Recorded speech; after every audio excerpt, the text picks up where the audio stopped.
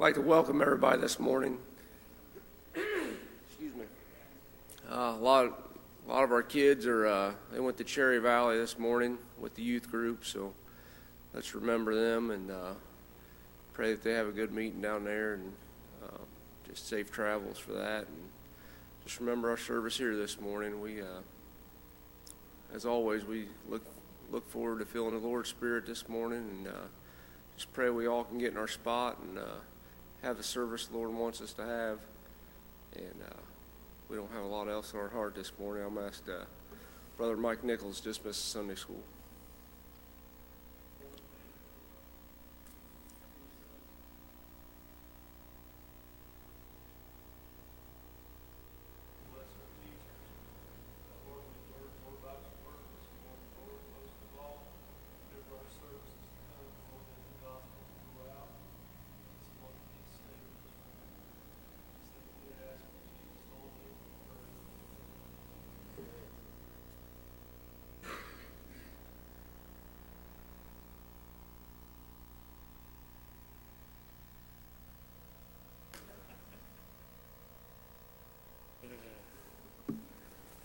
Been all right.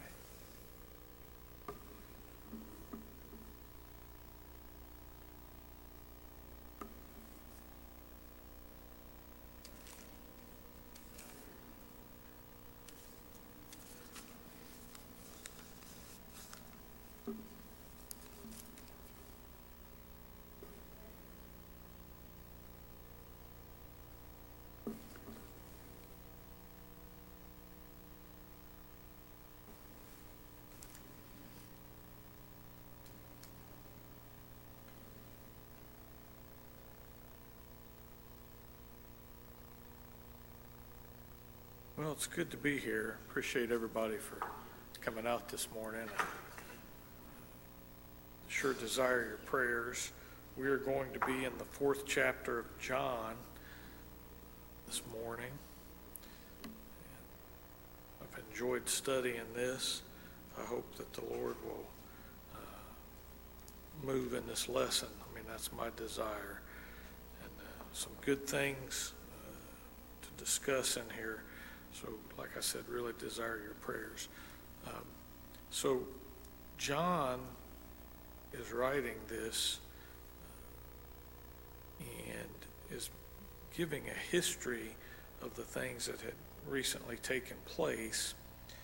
And so, like I do in a lot of my lessons, rather than going right to the 46th verse, which is where this lesson starts in our book, I'd like to talk a little bit about what was going on right before this, and then also what was going on right after this, just to kind of put it in chronological order. For me, that helps me when I'm studying these, just to understand what had just happened and what was getting ready to happen. So, in the beginning part of chapter 4, a very, very popular and well-known event takes place, and Jesus and his disciples are traveling, and they were headed into Galilee, but to get to Galilee from where they were from, they had to go through Samaria. And so when he was in Samaria, his disciples go into a town called Sychar, and he sits down on the edge of a well, and he has this just a very moving conversation with a woman known as the Samaritan woman. And so that's what takes place. And I'm going to read a couple of these verses because there's one part of this that just, every time I read it, it just jumps out at me and blesses me so much. So we'll read that here in a minute. But he has this conversation with this Samaritan woman, and then he stays there in Sychar for 2 days, and then he travels on in to Galilee, where today's lesson is at. But I want to read, this is not part of our lesson proper, but I guess it's been maybe a year ago I taught. The lesson was on this exchange that took place here at the well in Samaria. And this just jumped out at me so much, and so I want to share it again, and then we'll move on into the lesson. So we'll start at verse 28. So they'd had this conversation. It said, the woman then left her water pot and went her way into the city, and saith to the men, Come see a man which told me all things that ever I did. Is not this the Christ? Then they went out of the city and came unto him. So this group is making their way out of the city out to where the well was at. And at the same time, Christ and his disciples are having a conversation, and a couple of them ask him, do you want something to eat? And they're having just this conversation there at the well. But then we get down to verse 35, and this is really just such a blessing to me. And this is Christ speaking. Say ye not, there are yet 4 months, and then cometh the harvest. Behold, I say unto you, lift up your eyes and look on the fields, for they are white already to harvest. And the point that I made then, I wanted to reiterate now, is Christ was looking back at the city of Samaria, sitting on the well, and his disciples were standing there and they were talking to him, and he saw all of these people coming out of Samaria, coming to the well to meet him. The woman had just gone into the town and said, this man out here at the well, he told me everything that ever I did. You got to come see him.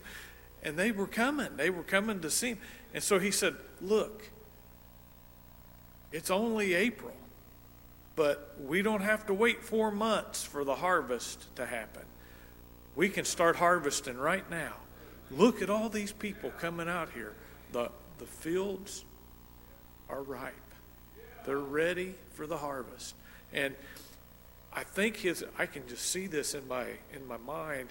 I think his disciples turned and were astonished when they're seeing all of these people. Why are these people coming out here? They hadn't been there when he had the exchange with the woman. They didn't know that she had just gone into town and told them about this conversation that she had had.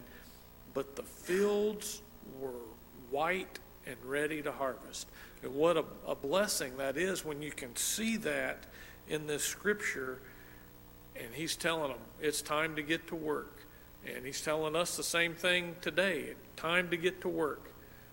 There's harvesting that's ready. So what a great blessing that was for me just to get to revisit that, and wanted to share it again. So after this, Christ stayed there with them in Samaria for 2 days, but then he had a place that he needed to be. And so, and it says here in verse 45, then when he went on into Galilee, and the Galileans, they received him. And so let's go ahead and we'll start there with, I'm going to read verse 45, and our lesson picks up in verse 46. But then when he was come into Galilee, the Galileans received him, having seen all the things that he did at Jerusalem at the feast. Back in chapter 2, it tells about Christ going to the temple, and it was the feast of the Passover, and it was the first time that he did this, but he was very unhappy because they had turned the church into a commercial event. They had booths set up all over the place selling things right there in the temple. And that was not what that was set up for. There was a proper place for that, but it certainly wasn't there. And he drove them out. And many of the Jews believed on him then. He started a public ministry, and it became very public right then when he did that.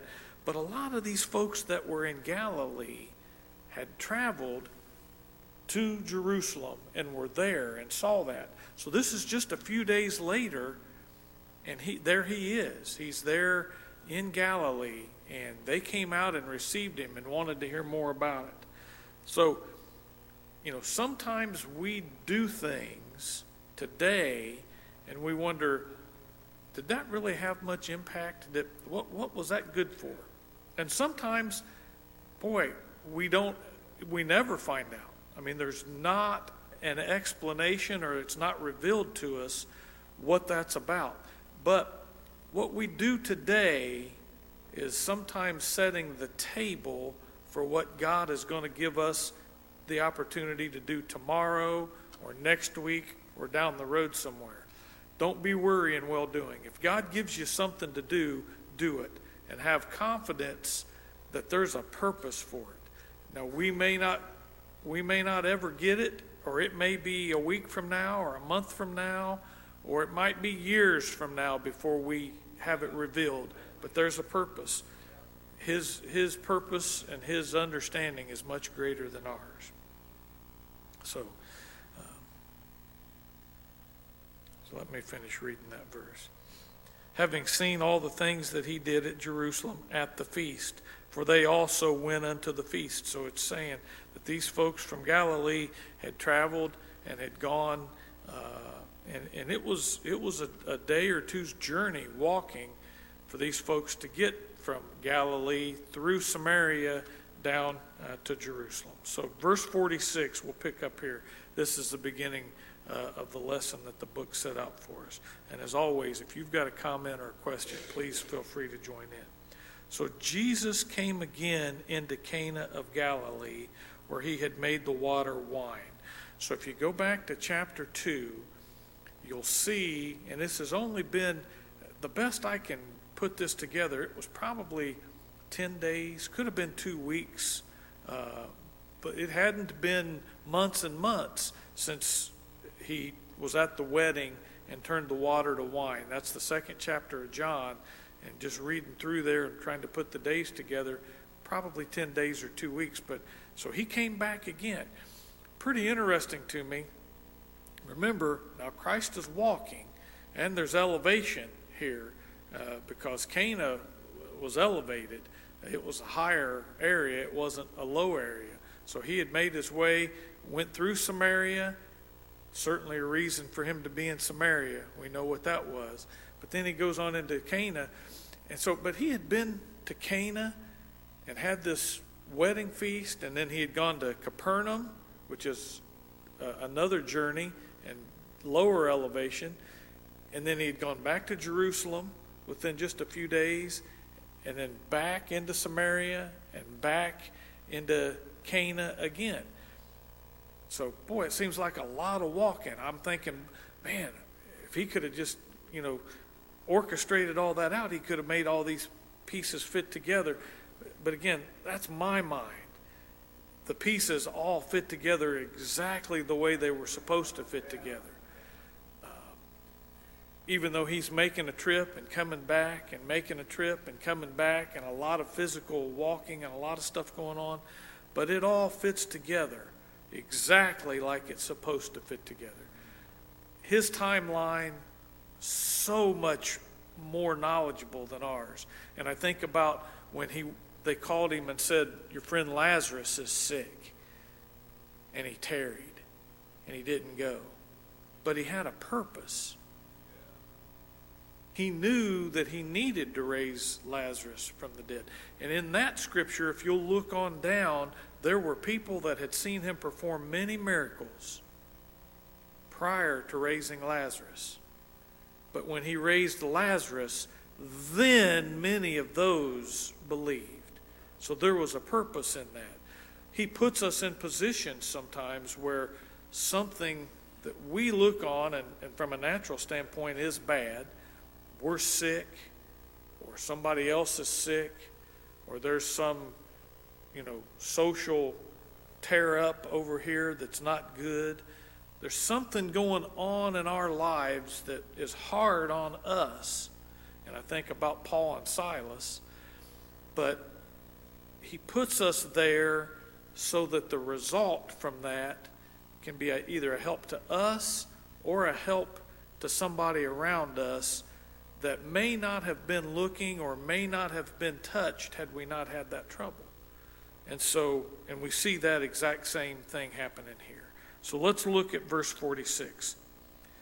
So Jesus came again to Cana of Galilee, where he had made the water wine. All right, so here we go. And there was a certain nobleman whose son was sick at Capernaum. Now, Capernaum is approximately 15 miles from Cana. And Cana and Capernaum are about 1,500 feet difference in elevation. Capernaum is lower, and it'll say something here later about going down to Capernaum. It's not going south, and we use that term for, if we're saying map-wise, if we say, well, where are you headed? Well, I'm headed down south. We use that because on the map it shows that down. That's not the down it's talking about here. Capernaum was actually north of Cana, but it was 1,500 feet lower. So every mile that he went, it was 100 feet. If you're coming from Capernaum to Cana, it was an uphill battle. It was quite a travel to get there, okay? But this man from Capernaum travels to Cana, and he's got a purpose. His son's sick. That's what I was talking about. Let's think about this. If we think about it from a natural standpoint, your son gets sick and the doctors say there's nothing they can do. That's probably the worst thing that happened to this person. But let's see what comes out of the worst thing that happened to him. And there was a certain nobleman whose son was sick at Capernaum. When he heard that Jesus was come out of Judea into Galilee, he went unto him and besought him that he would come down, there's the come down, and heal his son, for he was at the point of death. All right. So looking through this, I want to tell you right now that I think normally what the scriptures and what the commentary says is it's normally a day's journey from Capernaum to Cana. All right, especially with the elevation and 15 miles and having to go up, it's a full day's journey if you stay at it. All right. Christ had just gotten to Galilee. He got there either the night before or that day. I think this man headed out and made it in half a day, and I'm going to tell you why I think he made it in half a day. But again, think about it. Your son's sick. He's about to die. The doctors have said nothing we can do for him.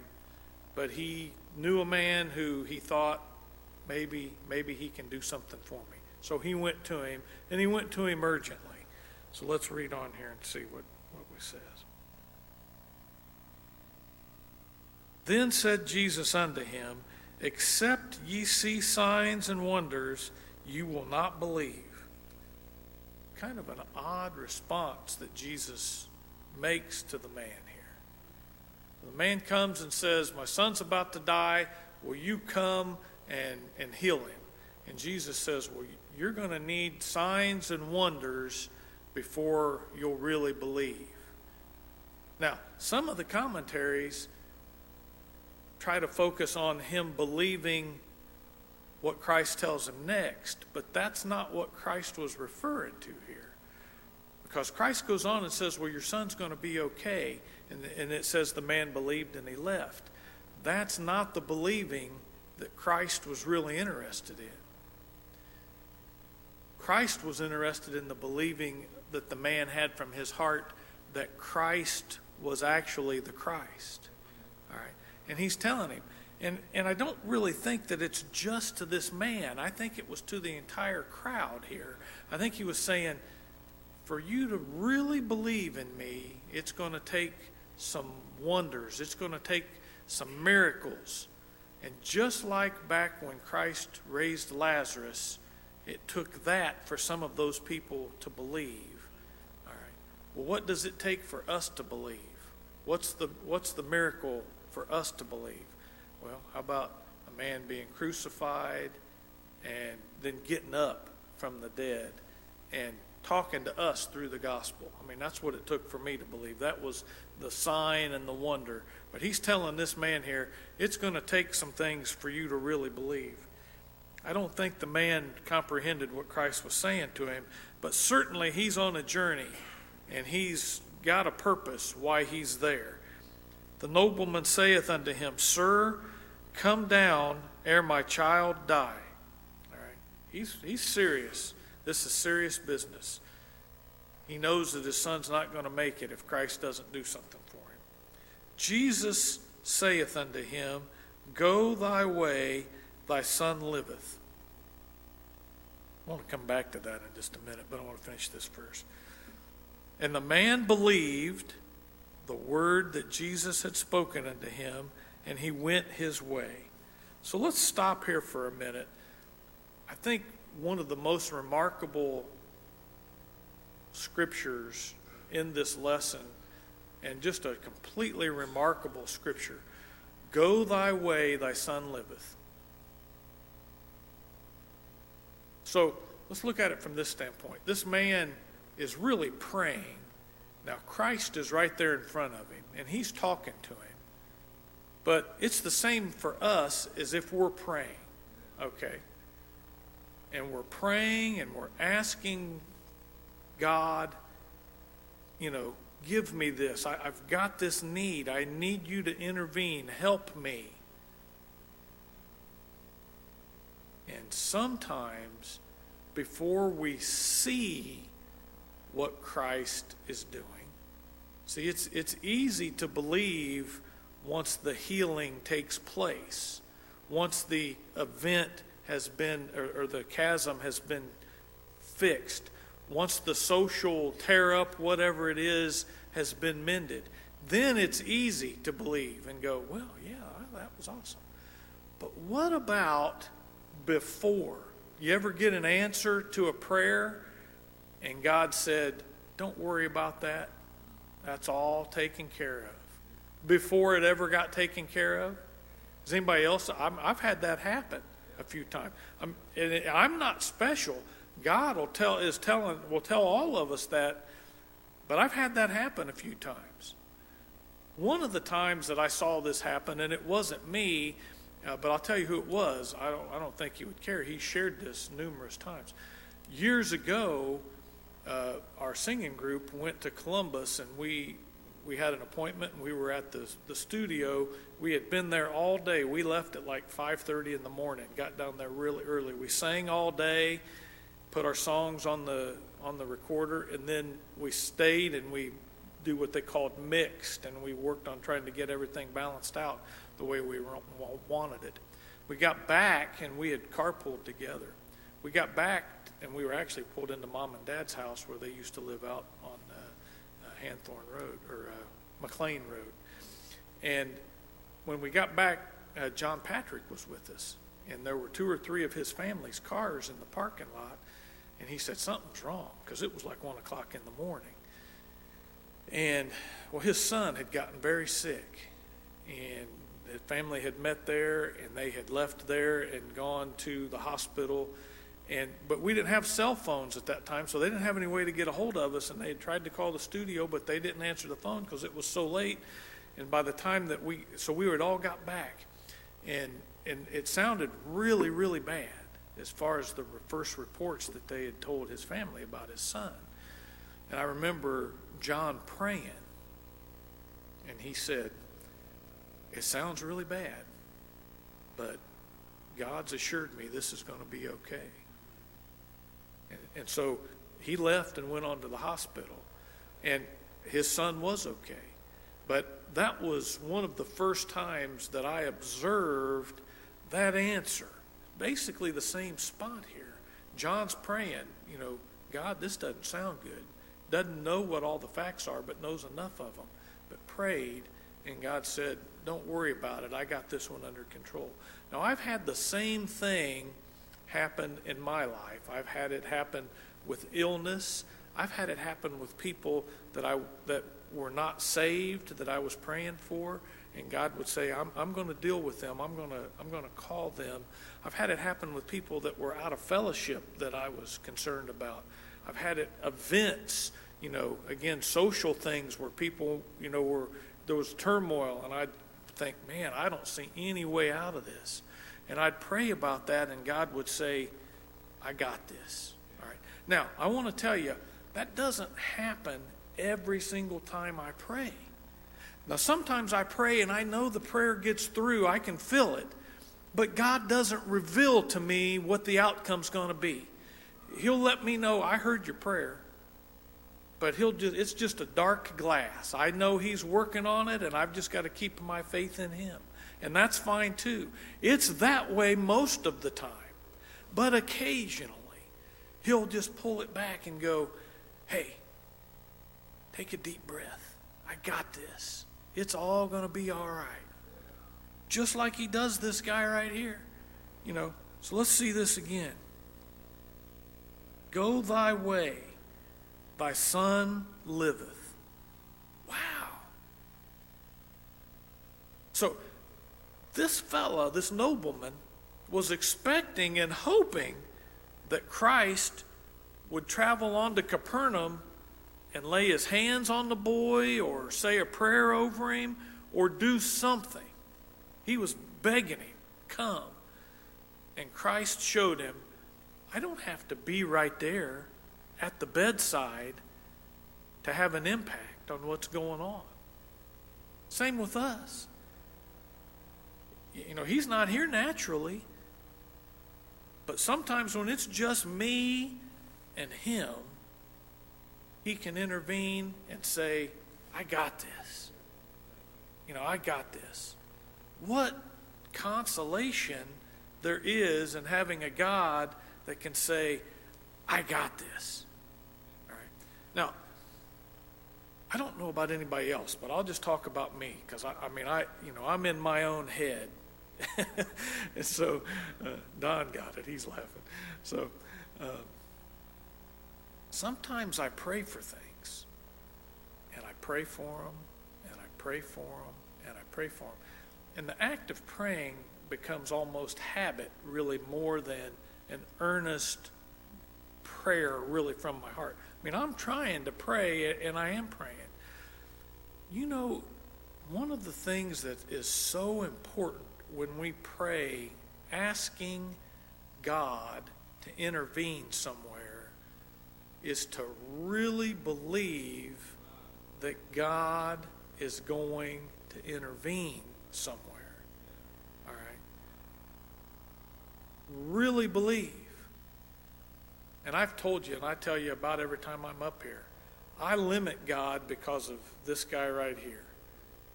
I pray and say, God, do this for me. But in the back of my mind, I'm putting handcuffs on him going, that'll never happen. I just don't know if that. But I'm asking, but I limit God. Anybody else ever in that spot? Because boy, I am. I put limits on him a lot. But we need to pray with a belief that God is going to do what we're asking him to do. The earnest prayers of the righteous availeth much. All right, that's over in James. I may not have quoted that exactly right, but we need to pray it. Now, I've also really wanted God to do some things and prayed or tried to pray. I've said some words or said some thoughts, directing them to God, and it just doesn't really get through. Okay? I've heard Carl, and he's got a great example. I'll use his example. He had one of his family members was in the hospital, and they got a call, and he said he was on the way to the hospital trying to pray for him and couldn't get connected at all to pray for God to help him, and got there and found out pretty quickly that a loved one had passed away. People are going to die. Our people are leaving here. We didn't come here to stay forever. So our people are going to die. So God's not going to answer every prayer where we pray, God, help brother so-and-so or mom or dad or who. He's not going to answer every one of them because our people aren't staying here forever. They're leaving. So there's a time set, and he's going to take them. All right? So every one of those things isn't always a prayer that he's going to hear. We have to pray in his will. If it's his will, he'll let you know that. That's what I was talking about. It'll connect, and you'll know your prayer got through. You'll be able to feel it. Sometimes, and I've been in the same spot that I was just talking about that Carl's told us about. There's been times where I've tried to pray, and it just bounces off the ceiling and comes right back to me because it's not the time for that prayer. God's got another plan. But His wisdom and His plan are so much greater than what we understand. And He's got this greater good that's really what His plan is. Have you ever had someone, an unbeliever, or even if maybe if it is a Christian, that's lost somebody that, especially if it's at a young age, earlier than they thought. You ever had somebody ask you, why would God do that? Why did God, take so-and-so? I don't understand. You ever had somebody? I've had some people ask me that. And I had somebody ask me that recently. And they were really, having a hard time. And I told them, and I really think this is the answer. I said, I don't know God's plan. But I said, I do know that God's greater plan is all good for all of us. And I said, it's really hard to put your confidence in, well, that's God's plan and it's greater than all of us when you don't see it. But I really believe that's the case. And I told this person that was talking to me, I said, the other thing that you need to comprehend is that the purpose that we're here isn't to go to college and get a good job and get married and have some kids and make a lot of money and spend a couple weeks at the lake every year and just hum along. Those are all great things, and I like to do all of those things. And God's blessed me with a lot of that. That's not the reason we're here. The reason we're here is to get ready to leave here. And then it's to help somebody else get ready to leave here. And when God reaches down and takes somebody out of our lives and we go, wow, I never saw that coming. I thought they had 20 more years or whatever. A lot of times it's to redirect our focus. Mine, yours, somebody else's, and sometimes that's to redirect our focus to realize we didn't come here to stay forever. We're leaving here. And eternity really has two places. A lot of people don't believe that. If you go to just about any funeral of other denominations or no denomination, according to them, everybody that they bring up in a casket's going to heaven. And that's just not the case. I mean, that's harsh. And I don't go up to people that just lost a loved one and go, well, I hope your so-and-so made it to heaven. Not sure they did. I mean, I don't say that. I don't think anybody says that. I've never felt like saying it. But we need to be letting people know that not everybody that dies goes to heaven. The same book that tells us about heaven tells us about hell. They're both real. All right. So let's get to the last part of this lesson, because it was great that Christ healed this young man. But guess what? That young man long ago died. I don't know what from. The Bible doesn't tell us that I know of. But this is over 2,000 years ago. That boy's not alive anymore. But let's see what lasted eternally that happened here.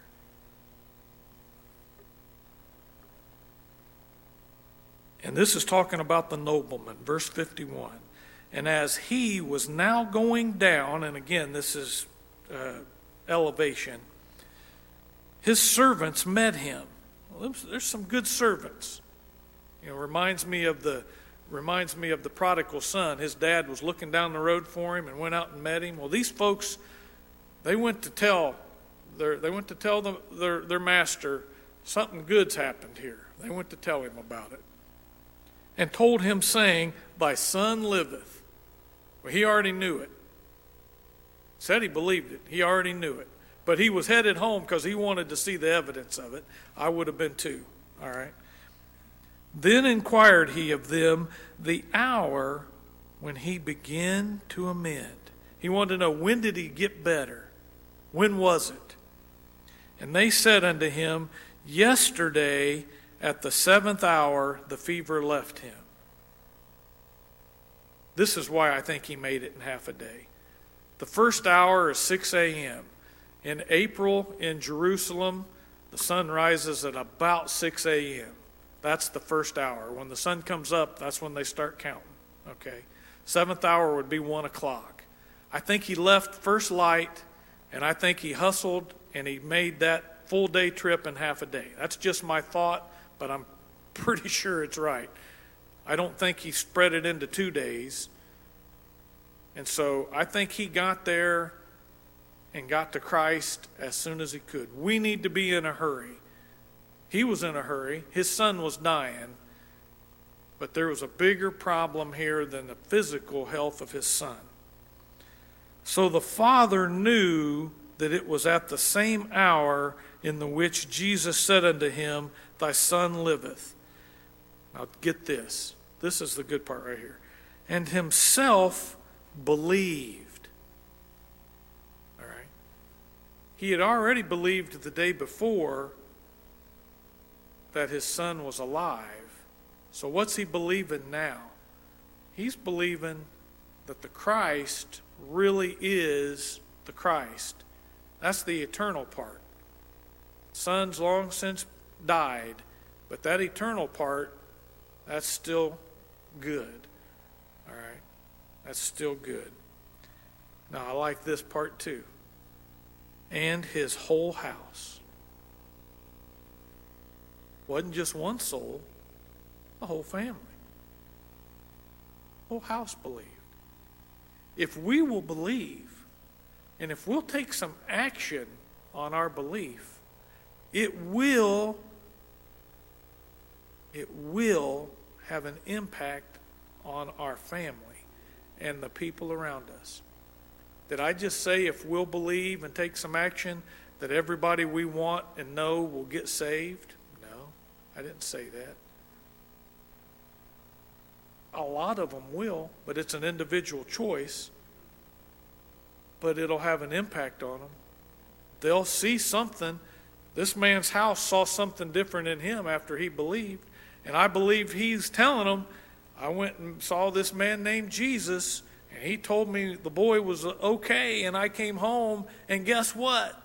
The exact moment he told me he was okay was when he got better. There's that sign he told this man about back at the beginning of this lesson. Except you see signs and wonders, you won't believe. He knew what it was going to take. He was predicting it. He already knew what was getting ready to happen. So the man believed, and his whole house believed. So, what kind of God would make a little boy, innocent little fella, probably never did anything wrong, and a house of people that were good people and trying to do what was right and trying to be good to their neighbors, and their little boy gets sick and the doctors say there's nothing they can do for him? What kind of God does that? That's awful. Well, from a natural perspective, it is awful. I mean, I'm being funny, obviously. But if it's my son or my grandchild, it's awful. If it's somebody I know real close to me, it's awful. That stuff is real. It hurts. I get it. But what I want you to understand here is it's the bigger picture that's really important here. God will use natural things that hurt for this long to bring about spiritual things that are great. And my arms aren't big enough because they're eternal. Who's got any comments?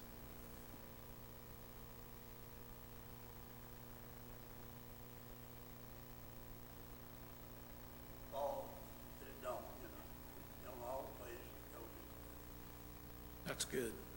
Yeah. I mean, when it comes to salvation or living for God, each individual has a choice. All right. So we can pray, and I think we should pray specifically, And we can pray, God, bring that back, for that one that's not walking, that's been saved but backslidden. Bring back the memory of that to them. Put a desire there. Put a fire in them and make them want to, make them feel want. And I think God is capable of doing all those things. It still comes down to me. If I got up this morning and said, I'm not going to church, Becky could have said, well, why aren't you supposed to teach Sunday school? You need to go. Why you better get ready. Nope, I ain't going. If I said I ain't going and just sat down, then I wouldn't be here. Right?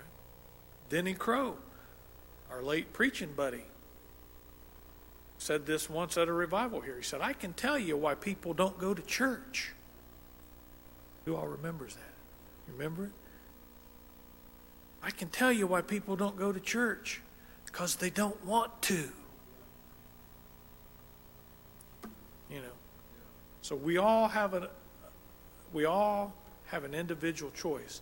But our prayers will certainly impact the people around us. God will stir them up.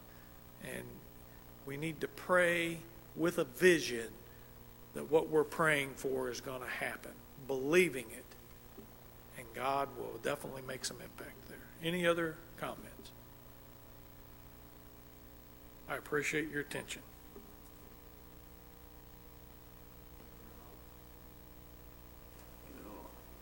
At the time when Tara got saved, I prayed that morning because things I'll just say, like the social turmoil. And I asked God, I said, I need a sign, I need help, I don't know what to do anymore.